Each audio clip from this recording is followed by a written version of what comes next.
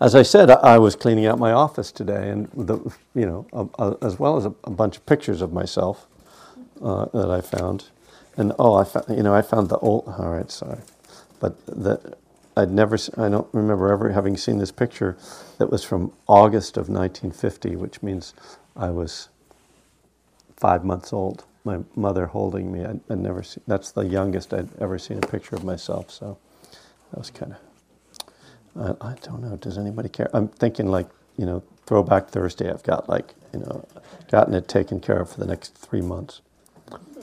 Not that I ever do that, but. So I'm just going to read to you tonight, mostly. I mean, I may commentate, and then you can say what you think. But I think this is a really interesting piece, and it comes from Ajahn, and it's dated September 22nd, 2007, from the Abhayagiri website. Ajahn is a Theravadan Buddhist monk, and Abhayagiri is a monastery near Ukiah. And it's entitled, "What Exactly Do You Mean by I Am? Some Buddhist Reflections on a Familiar Christian Theme." And then it starts out with the quote from the Bible, "I am the way and the truth and the life. No one comes to the Father except through me." John chapter 14, verse 6. Familiar phrase probably for most of us, and one that I think also I bring it up because step 7 could have mentions Him and God removing. So I thought maybe we could get into a little bit of talk about higher power.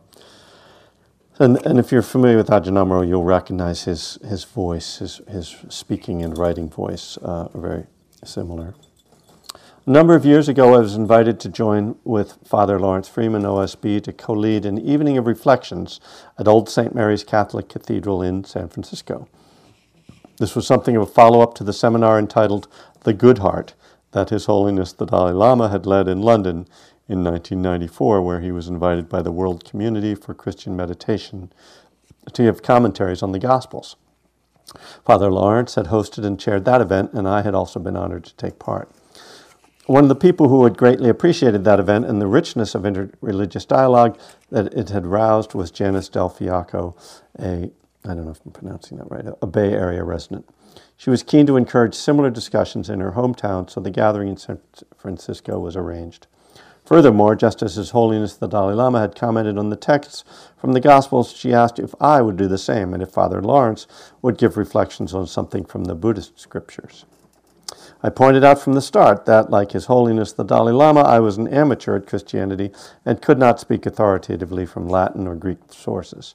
However, as Father Lawrence pleaded the same ignorance of Pali and Sanskrit, and the spirit of the event was the reflections of contemplatives rather than textual analyses by scholars, we agreed that such lack of scholarship should not be an obstacle.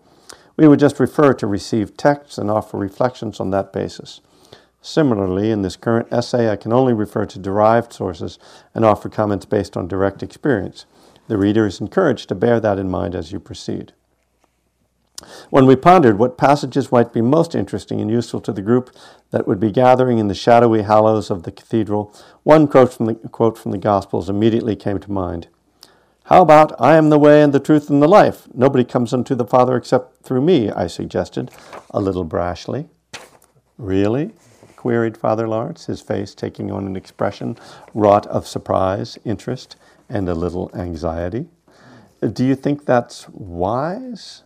"I think it's ideal," I responded. "It's the verse of the Bible that's most often quoted to us when someone is speaking from a triumphalist or exclusionist position, trying to assert that whatever it is that we Buddhists believe, or those of any faith other than Christian, it must be wrong. However, when you look at that verse reflectively, it is a very powerful meditation teaching."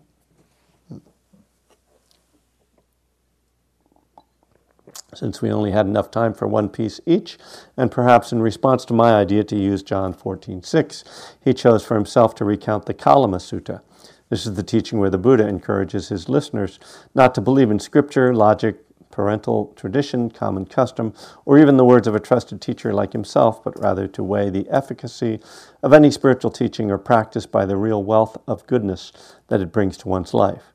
If it leads to welfare for yourself and others, take it and use it. If it leads to difficulty and division, leave it aside. Even though my parents were not churchgoers, I was educated in Church of England schools with a short service and Bible reading at the start of each day. The way that this verse from John came across to me from early childhood was always somewhat off-putting. There was a harshness in the way it was always pronounced. Jesus was made to sound like an aggressive elder brother guarding the door to Dad's office, or a bossy prefect proud of his privileged position. More to the point, it we used to say, Christianity is right and everybody else is wrong. Globally today, it doesn't seem to be an exaggeration to say that this is most often how the words are used, and almost certainly the reason for Father Lawrence's reticence at my commenting on it. Just recently, September 2006, there it was on the placards of some ardent evangelists outside the Dalai Lama's teachings in Pasadena, good-hearted folks eager to save us from the fiery pits. From the earliest times that I began to think about such things, when I was 6 or 7 years old, I wondered, what makes them right? They say that, but can they prove it? So it was at this time that I eventually abandoned Christianity, mostly because of the demand to believe what was not credible or provable to me. It was only in later years I realized that if the words were taken on a personal level, understood only to support tribalist tendencies, my team is better than yours, we are missing a rich and liberating teaching. My introduction to Buddhism, meditation, and monastic life all occurred in Thailand. After having been there for a couple of years, I returned to England and to Chittavivika. Am I pronouncing that right? Chittavivika, sorry. I should know that. The monastery in West Sussex that had recently been opened by Ajahn Sumedho, who happens to be at Abhayagiri right now, for those who would like to drive up and see him. It was not so much that an interest in Christianity arose in me then. It was more that, being in a Buddhist monastery in England rather than Thailand, there was a steady trickle of visitors and encounters with Christians, some of whom were committed and others who were questioning or straight-out aversive to it. Suffice to say that there was more talk of, and thus cause to reflect on, Christian teachings than I had been exposed to since I left school in 1973, some 7 years before. I did not now recall what brought it to mind one day, perhaps a talk by Ajahn Sumedho or a chat with one of the monastery's guests, but I have a clear memory of sitting in meditation one evening and bringing to mind the verse from John, I am the way and the truth and the life. It then occurred to me, I have been meditating for a few years now, and I have a clear understanding of both what the way and the truth are, but neither of these have anything whatsoever to do with Jesus. That's a quote. It says, There were no doubts in my mind that I was agonizing over. I was simply using the faculties of wise reflection, Yanaso Manasikara, and the investigation of reality, Dhamma Vichaya, in order to explore this interesting theme. The topic then proceeded to unfold further. Well, if I know what the way and the truth are, and they are this current experience of reality, then Jesus Christ was obviously using the words I am in a way very different to that put forth by the evangelical and triumphalist voices. Aha, maybe that's it. I then recollected that once when Ajahn Sumedho had been remarking on this passage, he had said to me that just means be mindful. These words immediately brought to mind the famous verse from the Dhammapada. Mindfulness is the path to the deathless. Heedlessness is the path to the death. The mindful never die. The heedless are as if dead already. Dhammapada 21. As these phrases formed in my memory, it became clear that mysteriously these two passages from the Bible and the Buddhist scriptures seemed almost analogous, given a little flexibility with religious symbolism and terminology. I am fully aware that it can be presumptuous, if not downright dangerous, to put words into the mouths of others, especially great seers and sages. However, it should be remembered that these reflections are offered here in the spirit of being for contemplation rather than as being categorical statements.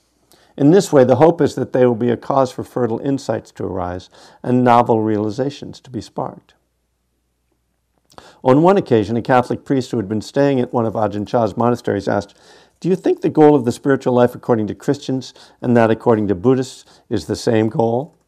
Ajahn Chah responded, "How could there be two ultimate realities? If there were, one of them wouldn't be ultimate." So if we assume that Ajahn Chah's insight was correct, that means we are talking about a single ultimate reality that can be realized through many and various skillful means, and that can be symbolized in a variety of ways. The term, let me just break here.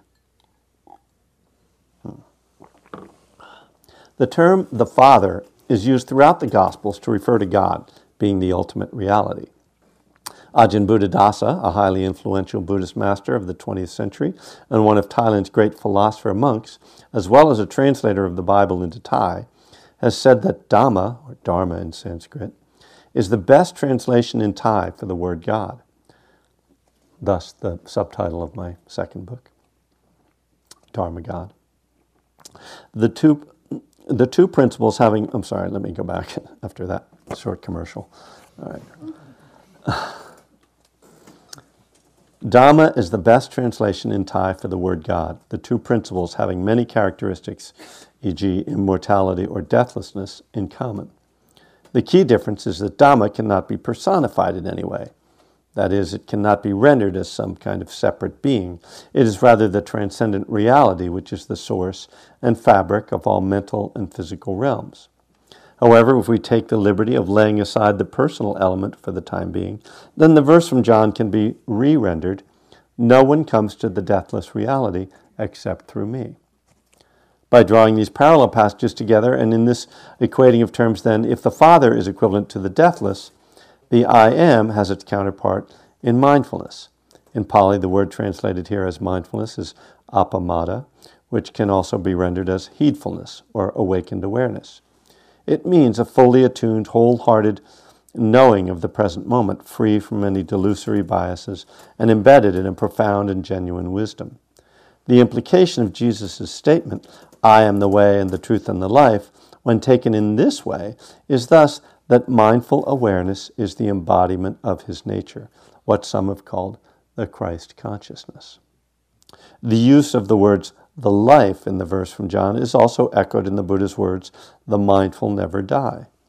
Interestingly, it is further borne out in other statements from the Gospel of John. He that believeth on the Son hath everlasting life, and he that believeth not the Son shall not see life, but the wrath of God abideth on him. John 3:36.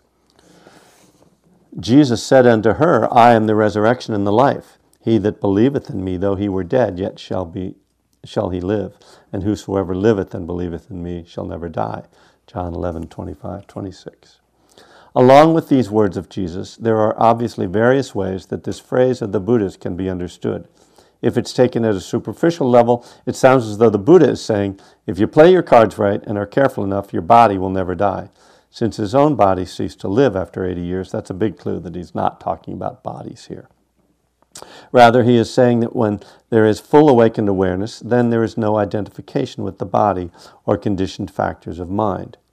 The realization of the Dhamma is so complete that the life or death of the body is of as little consequence as the turning of the earth is to the sun. The body and mind are not self, as is reiterated so often in the Buddhist scriptures, so the heart remains serene with all of life's ups and downs, its many psychological births and deaths, triumphs and failures, as well as the big death of the body's ending. As St. Teresa of Avila put it, when expounding on this same theme, "We die before we die, so that when we die, we won't die." Even though numerous Christian groups think in terms of the physical resurrection of all bodies of the faithful on Judgment Day, to the contemplative heart it seems highly likely that Jesus was intending his words to be understood in the same manner as the Buddha, and just as St. Teresa captures the essence of it in her succinct aphorism. Another point to emphasize here is that in Buddhist philosophy, mindfulness, sati or appamada, holds a uniquely significant position. It is the first of the 7 factors of enlightenment, and as such was said by the Buddha to be always useful. The development of the 4 foundations of mindfulness was said by the Buddha to be ekayana magga, sometimes also triumphalistically translated as the only way to deliverance, but is more faithfully rendered the direct path for the purification of beings. That's from Majjhima Nikaya 10.2. And sati is the pivotal member of the 5 spiritual faculties. Most importantly, however, this same quality of wakefulness is seen as being the very essence of the Buddha's nature. This is in fact why the Buddha, meaning the one who is awakened, or the one who knows, has come to be used as the primary epithet of the great teacher. And here he then, we go into a sutta. At one time the Blessed One was traveling by the road between Ukata and Setavaya, and the Brahmin Dona was traveling by that road too. He saw in the Blessed One's footprints wheels with 1,000 spokes, and with rims and hubs all complete. Then he thought, "It is wonderful, it is marvelous, surely this can never be the footprint of a human being."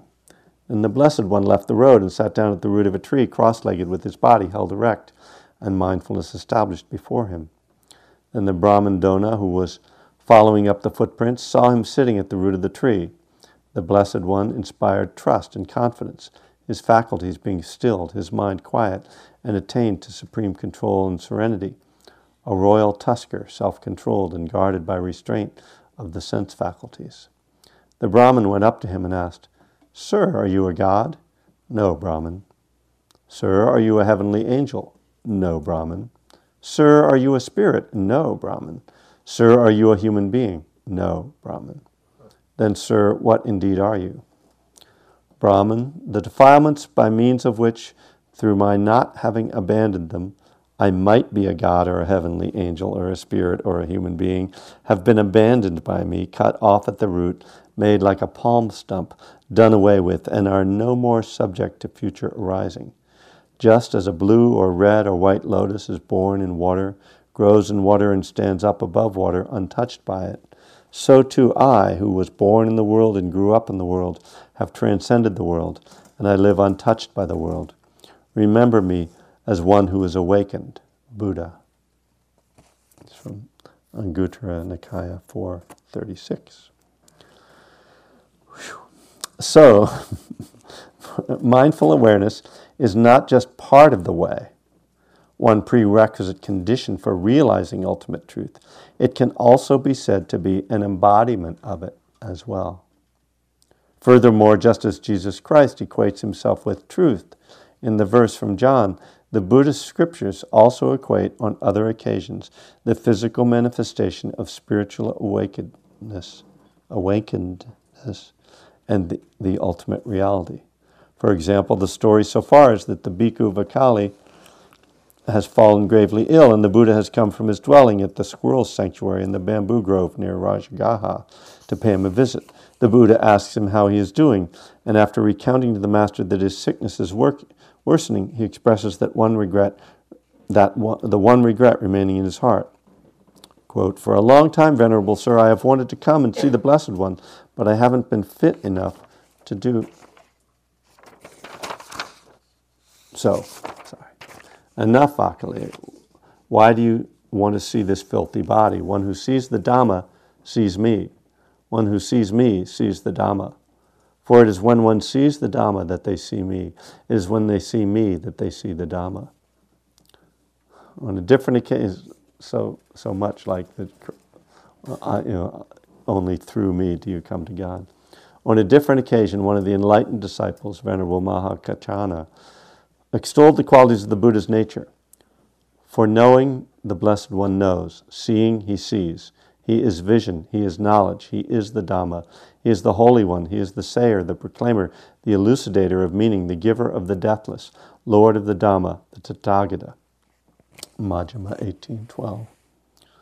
All of these instances of identification with truth by the Buddha or his disciples should, however, be considered in the light of the emphasis he gave to the fact that the Tathagata is the only one who points the way, Akataro Tathagata.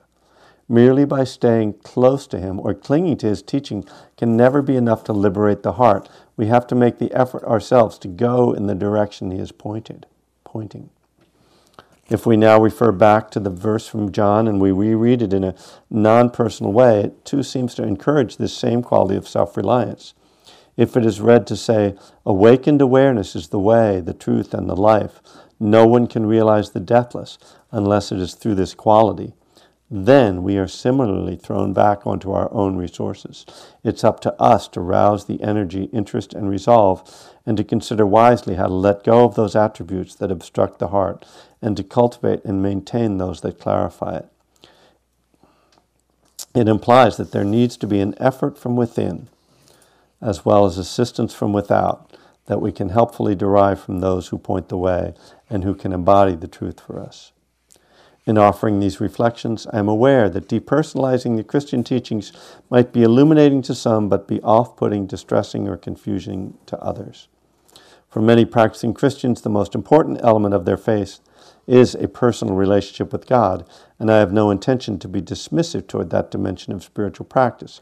It's simply that, from the Buddhist perspective, there are many and various ways of exploring the mystery of experience and arriving at a unified quality of peace, freedom, and fulfillment, total spiritual emancipation. It is also about this point in the discussion that it's often asked, what about love? Doesn't that come into it for you? The Sacred Heart of Jesus is more than just mindfulness. Surely, and for many, the love they feel that comes from God or Mary and Jesus, or Jesus is a tangible presence, as is the love they extend to the deities in return. In response to this, I often ask, just as one can inquire on being quoted John 14:6, what exactly do you mean by I am? What exactly do you mean by love? Interestingly, both of these questions are usually met with an identical silence. When you get right to the core of it, the experience of loving totally or being loved totally is an experience of wholeness. At that moment, self and other, lover and loved, have been lost in the presence of completion.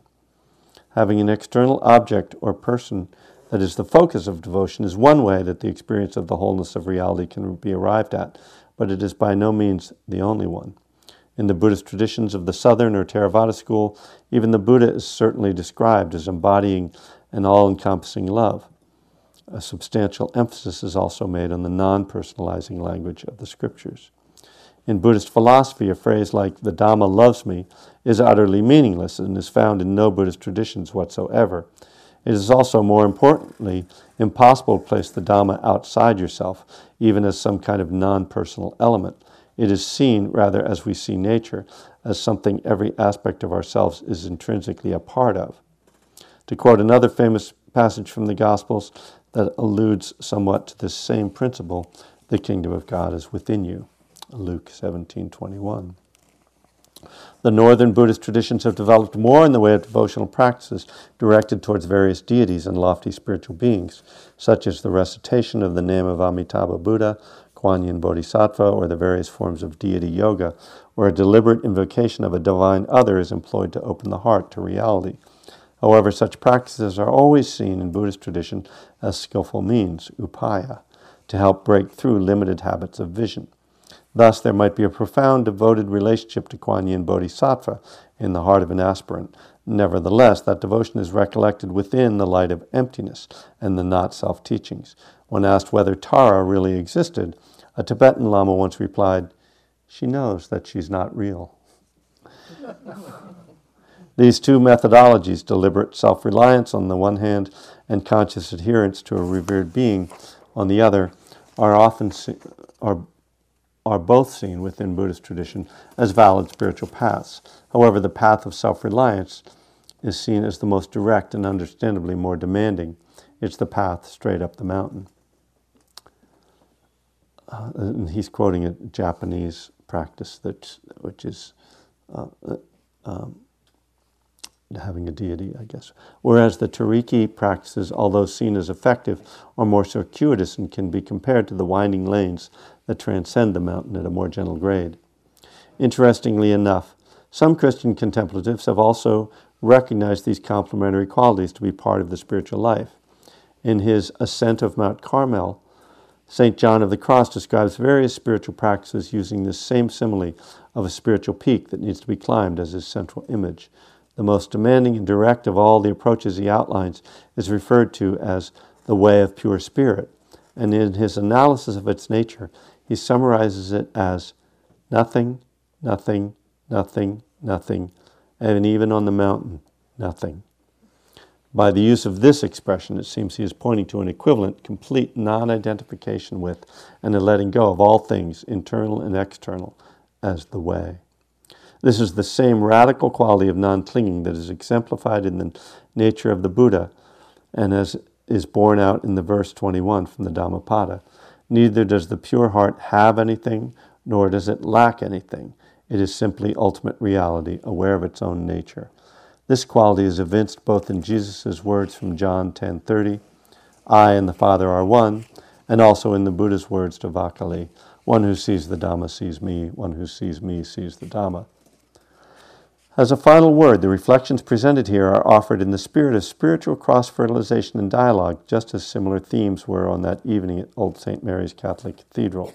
It is hoped that these wonderful teachings might be seen in a somewhat more universal way, which it would seem could only be a good thing.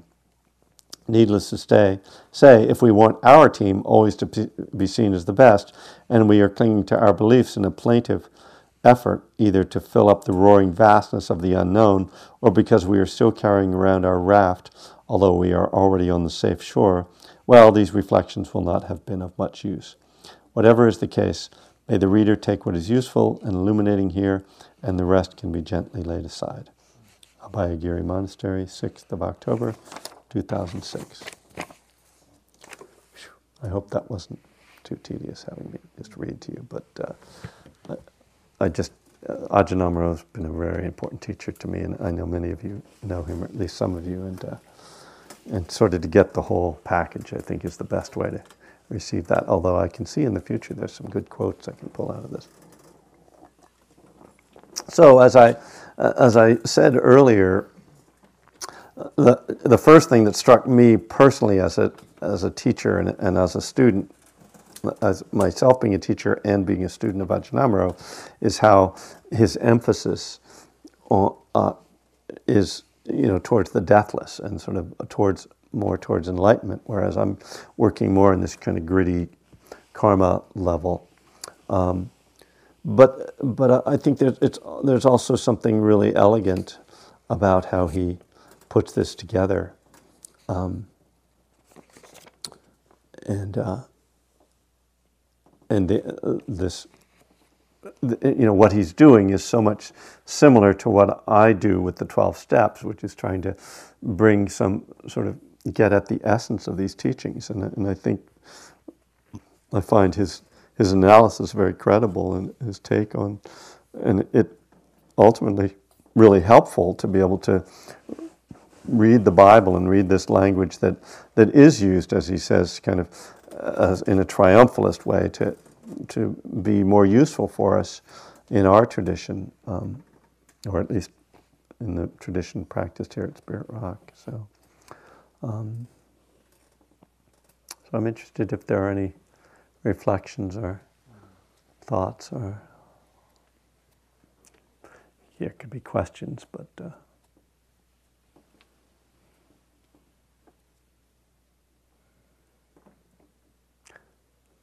and I don't know if this is available anymore on their website, but probably you could find it somewhere if you're interested.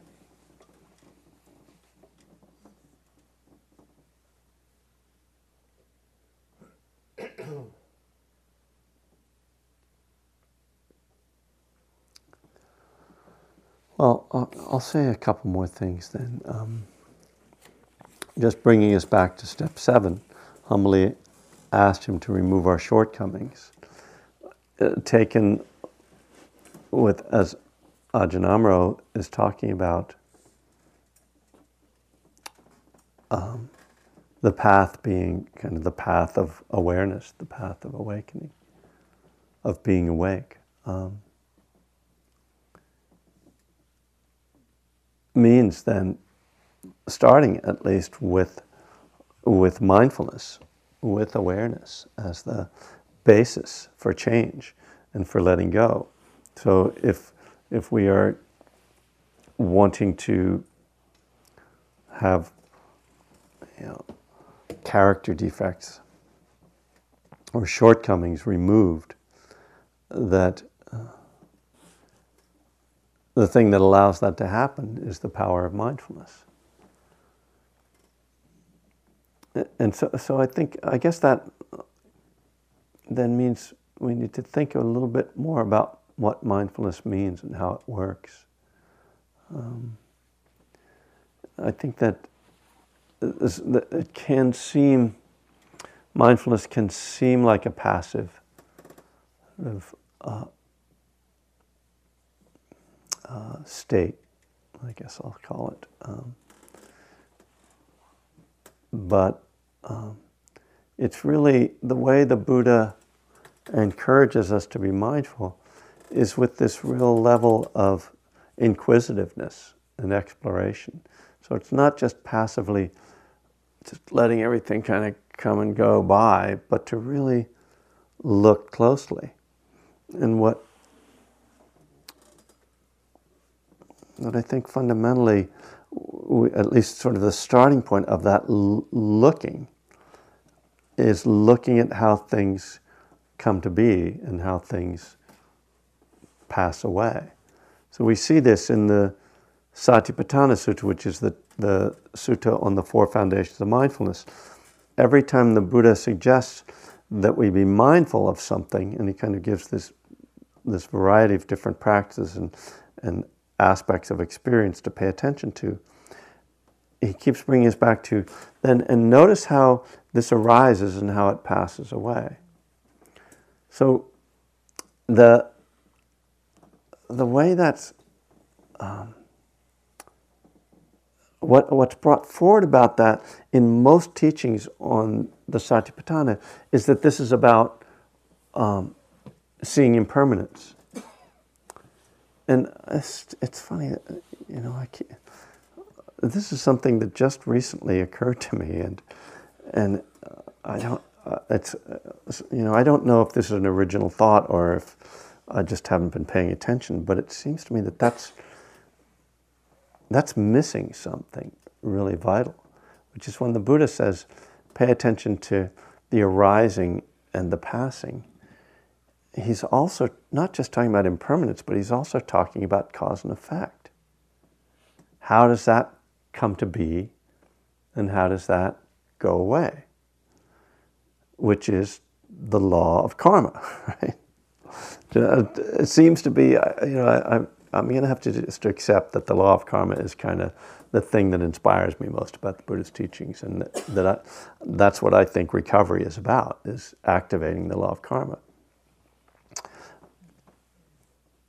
Because that's how addiction happens, is through repeated action.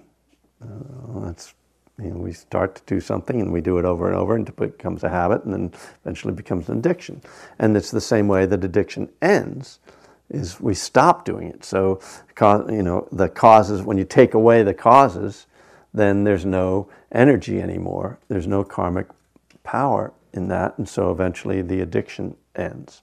I mean, obviously that's a simplification of what we go through, but in terms of just a process, that's what happens. So if we are going to bring about change in our lives, we need to understand how things happen. What are the causes that bring the results that we want? How are we going to know that? We're going to know by paying attention.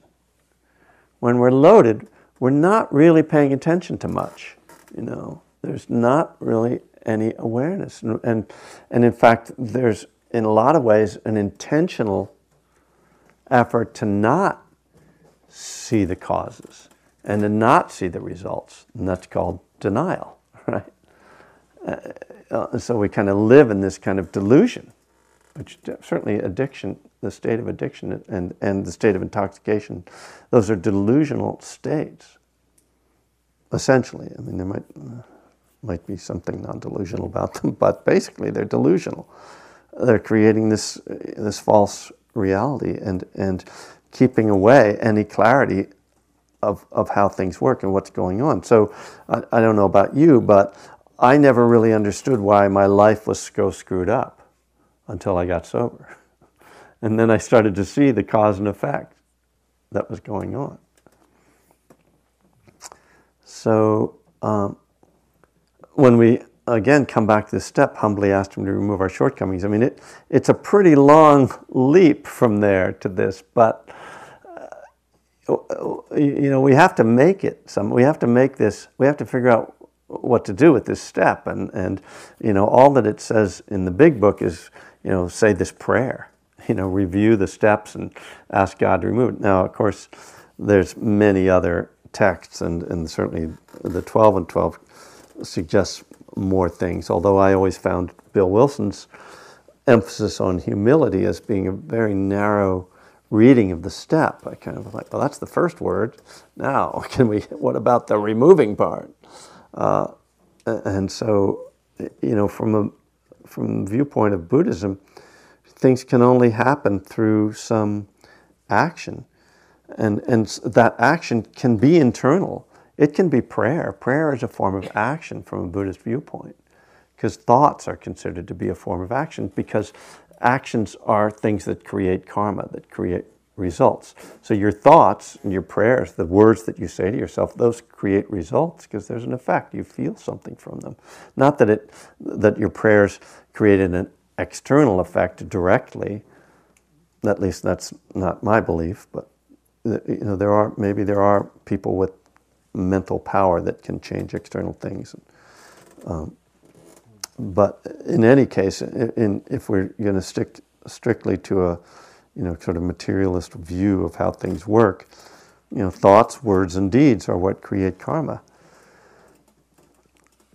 So this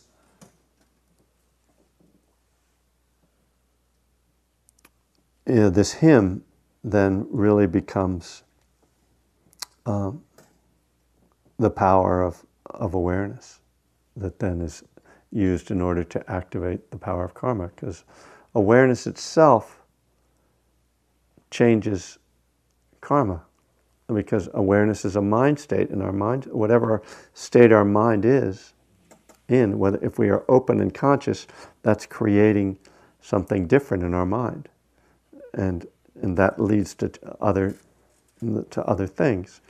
If we are unconscious, that mind state leads to other results. So all of this starts with mindfulness and requires kind of ongoing mindfulness to see how things arise and to see how they pass away. We need to kind of connect the dots. One of the problems with intoxication is that it breaks awareness, and so we lose track of the dots, the connections of karmic cause and effect. And it's something that I remember waking up one day at 2 years sober, literally waking up in the morning, and realizing that for the past 2 years, every time I woke up in the morning, I remembered going to bed the night before.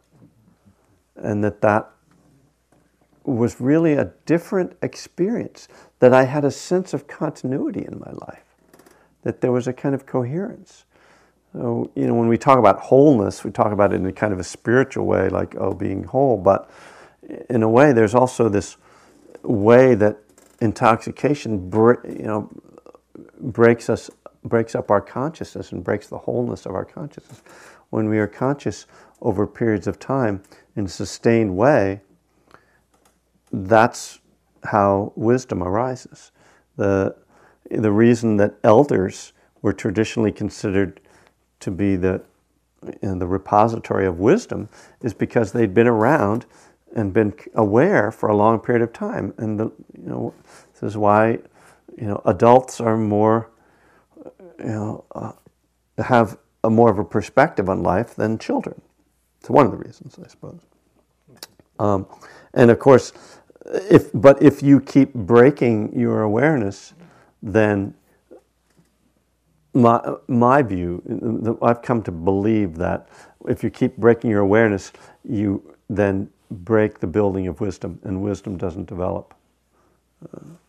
And this is one of the reasons why sustained recovery is valued. Why people take chips for a certain period of time, because there's a understanding that if wisdom is going to arise, it's going to require sustained awareness. Of course, it doesn't mean just because you've gotten a chip every year for many years that you've been aware. So you might not have developed a wisdom, but if you can't sustain that, it's generally going to be difficult to really develop an authentic wisdom, a transformative wisdom, that not just good ideas. Finally, someone. Yes.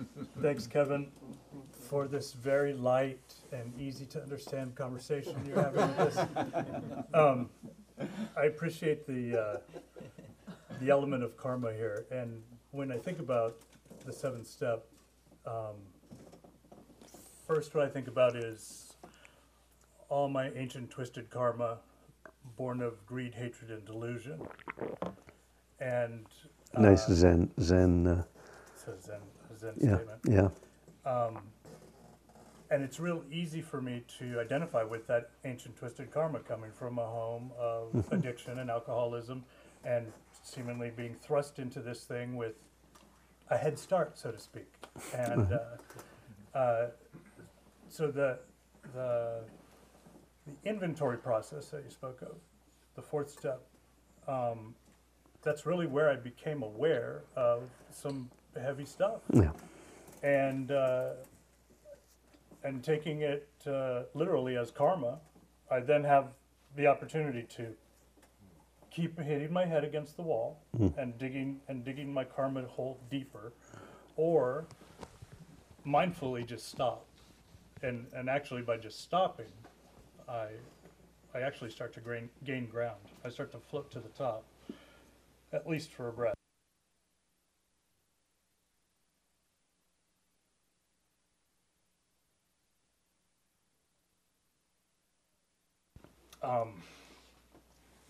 God wasn't going to take away my defects of character right away, because I would have taken credit for that. And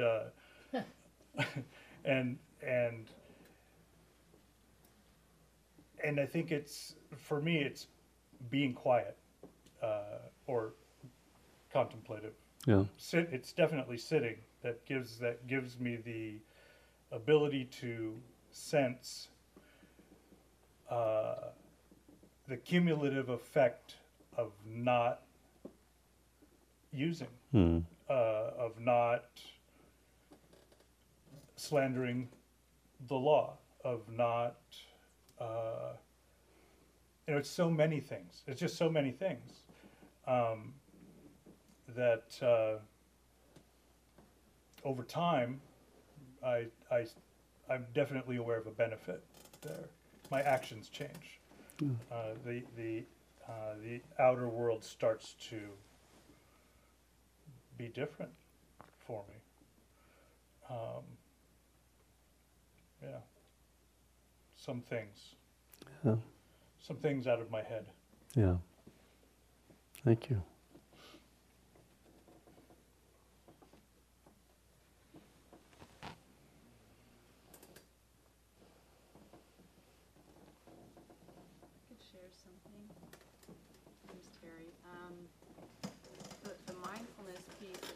About it really resonated with me, because there's this space between the thought,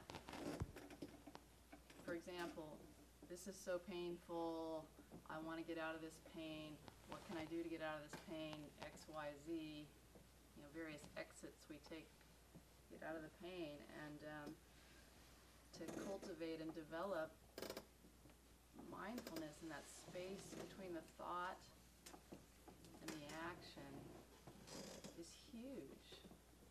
It really, I've never thought of it that way. It's sort of one of the core, maybe one of the only ways I'm trying to think, Yeah. to address our character defects and our shortcomings. Yeah. It's probably why it's being taught in institutions Yeah. now. Yeah. I mean, that's one of the things that I point to. Actually, tomorrow I'm going to a treatment center that I go to once a month, and it's one of the first things that I talk to people about, the importance of mindfulness in recovery, because, yeah, you're still going to have those thoughts and feelings and cravings, and if there isn't awareness of them, with a different intention, then why wouldn't you just go back and do the same thing? So awareness is the only thing that makes it possible to break that cycle. That's exactly what the Buddha is talking about. It's the same thing that the Four Noble Truths say. He says, there's this cycle where people are grasping after pleasure, thinking that that's going to be the answer. And until you see that that's not the answer and take another path, you're just going to stay on this cycle. And the only way to see that is to be present in the moment and watch that arising. And so one of the things that I like to point out to people and suggest in your meditation practice is to notice that moment when you realize that you're thinking. Notice how you feel right then. So, and then just notice that feeling, and then come back to breath, and notice how it feels to take a breath and come back into your body. And what I usually feel in that process is I feel a little tight or tense or edgy when I'm thinking, because my thoughts are usually about something that I either want to get or want to get rid of. And so that feeling, when I'm thinking like that, that's the tension or stress that comes up. And I feel that when I'm mindful and catch that, and then I come back to breath and, okay, I stop thinking and I just come back into my body and I let go of it. Right there, that's the experience of the Noble Truths. It's the experience of how thinking and grasping causes suffering, and how letting go of that grasping ends suffering. And that through awareness, I can break that cycle. So that's like the key foundational insight of Buddhism. And you can experience it every time you sit down to meditate. It's not something mystical or distant. It's very real. And so when you practice that in a formal way, just noticing every time like, and just keep feeling that. Because people sort of say, I think so much when I'm meditating. That's okay. Notice how when you notice it, but notice what it feels like, and then notice how it ends. And so what you're doing when you keep watching that process is you're training yourself to not be so seduced by your thoughts, to have a felt understanding that letting go is the way to freedom in any moment. So if you are walking down the street, or you're driving your car, or you're doing anything in the course of a day, and you catch that tension, you can go, here's that thing that I've been training myself to notice and to let go. I'm just going to let go. Because there can be, there's a lot of arguments for not letting go, right? Like our economy is based on not letting go. So your job is based on not letting go. Your relationships are based on not letting go. So there's a lot of reasons, we need a motivation to let go. We need a reason to do it. And to see that, when we see, it's really true what the Buddha said, clinging causes suffering, letting go brings freedom. And that doesn't mean you have to quit your job, get out of your relationship, or anything else like that. It just means it's happening up here. If you can let go up here, you can continue to live, somewhat the same way, So, some modifications based on the precepts and wise choices, but that's this process we're trying to learn, and I don't think that's explained enough in mindfulness teachings or in meditation teachings.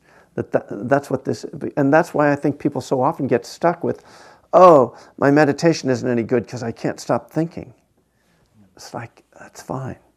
Just in those moments when you notice you're not thinking, notice that process. Just keep noticing that. Don't worry about that there are thoughts. In fact, the thoughts then, you start to realize that the thoughts give you the opportunity to have this experience. They become the training, the thing that you're working with, the tools for training. So if we don't get too caught up in, oh, I want to meditate and feel really peaceful and loving, and oh, and I'm not, I feel kind of, okay, just feel the okay, and just keep doing that. Gradually the mind gets more drawn to the and doesn't want to get so caught up in the thinking and the grasping.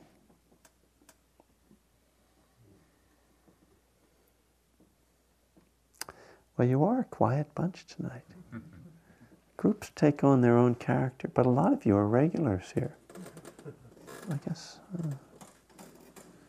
maybe it was the part about go away that I started off on the wrong foot.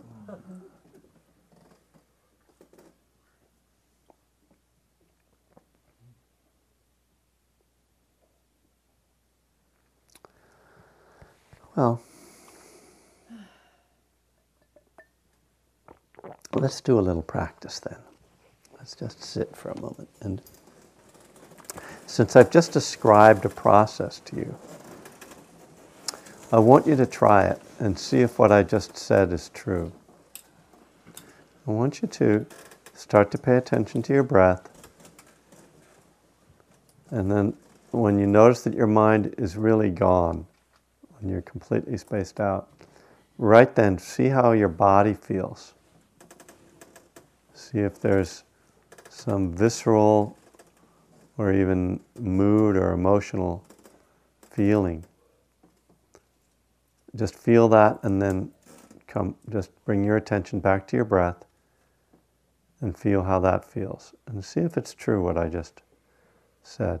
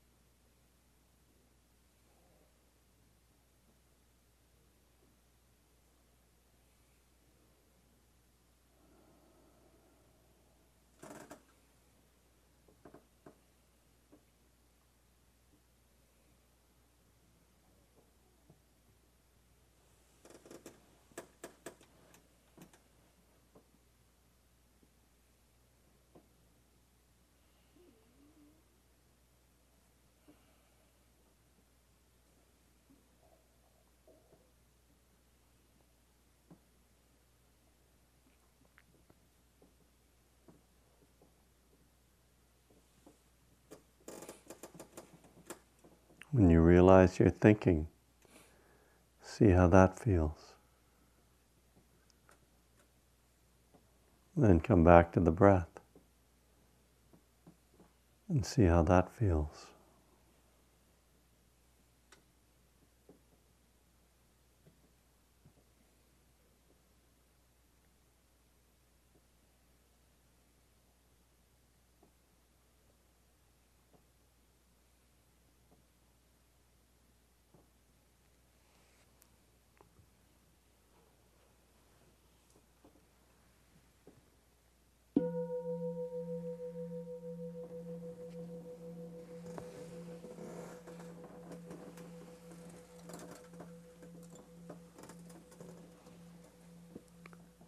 So did anybody feel that experience?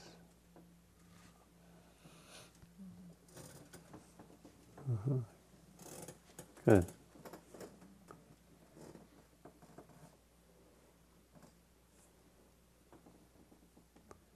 I mean, the other good thing about that instruction is that it takes the onus off the idea that I'm not supposed to think, which adds this self-judgment to our meditation. And instead of worrying about that, it's just, you notice how that feels. Very simple.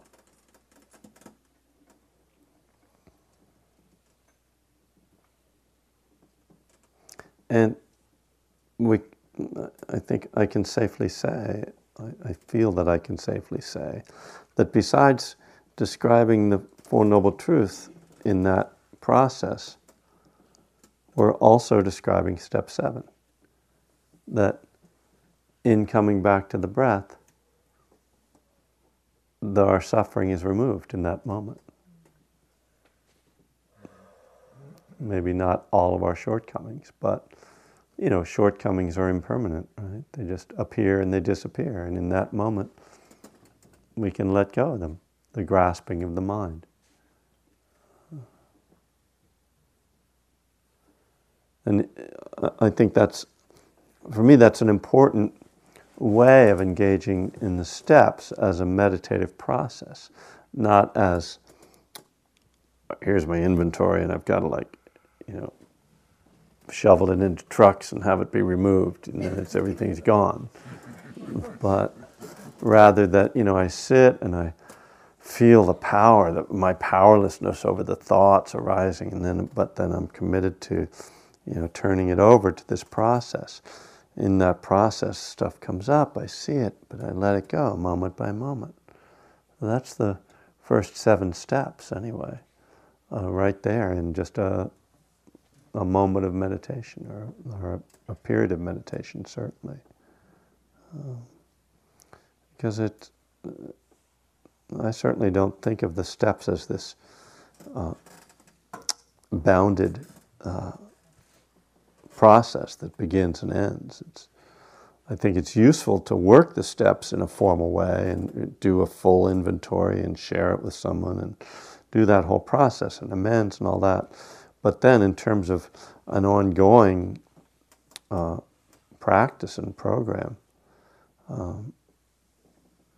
coming back to steps 6 and 7 is kind of always going to be necessary. Some things get removed and some things just, fall away temporarily and come back.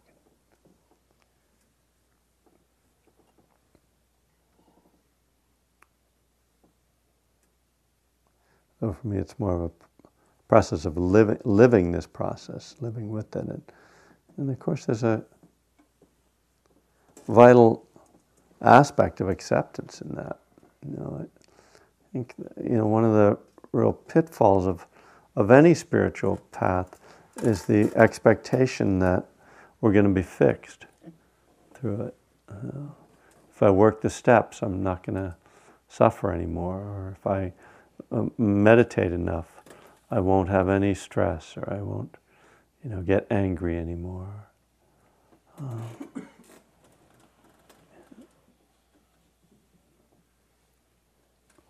And then when those things come back, then we either blame the process or we blame ourselves, and we create another level of suffering. So understanding that, we are imperfect, life is inherently challenging, that allows us to engage the difficulties of life without the added burden of self-judgment or resistance, kind of, it shouldn't be this way. I mean, it shouldn't. We can all agree. Things shouldn't be this way. I don't know why we think that, but, because we want it to be nice. We want everything to be pleasant. And, in the mind, I think, one of the traps too is that one of the dangers of having a human mind is that we can conceive of a utopia. We can conceive of perfection. So then we set up this image of how it should be. You know, oh, people shouldn't fight. You know, there shouldn't be hatred. There shouldn't be greed. And we can have moments when we're not feeling anger. Lots of moments, and there's lots of non-hatred. There's lots of non-grasping going on. So we say, why can't it be like that all the time? So we set up, and our mind projects that, and then reality, of course, comes into conflict with that, and then all the additional problems arise on top of the ones that are, I don't know if I want to call them inevitable, but that are just inherent to existence. Well, that's why we say that acceptance is the answer to our problems today. It's not the only answer, but it's one of them for sure. All right, my dears, so let me just say that there are these books back there. These are my self-published workbook, and because I published it myself, I don't have to charge what the publishers would charge, so they're only $10, and I get all of that. Well, I had to pay for them, but anyway, we won't go into the details. It works out better, though, I'll say that, than when the greedy publishers take all my money. And I love the publishers, but you know, it's just, okay. And then this retreat, come there. I can't talk as much on this retreat because it's mostly silent, so it's much better. Let's see what else. I will be back here the second Friday of August, but you should just skip that one and come back in September, because then I'll be retreated up. I'll be all juicy and I'll be like, wow, he's not an asshole. I don't know. It's all impermanent. Yeah. So let's just close with the dedication of merit.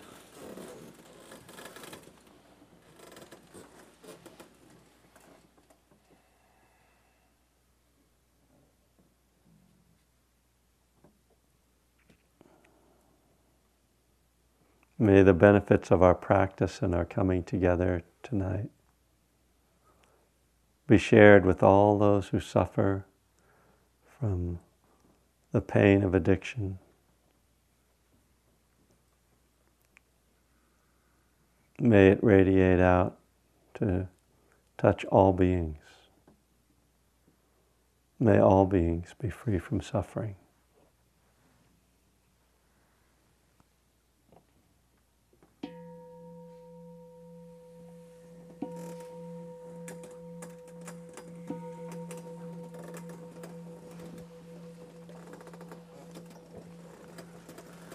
Thank you.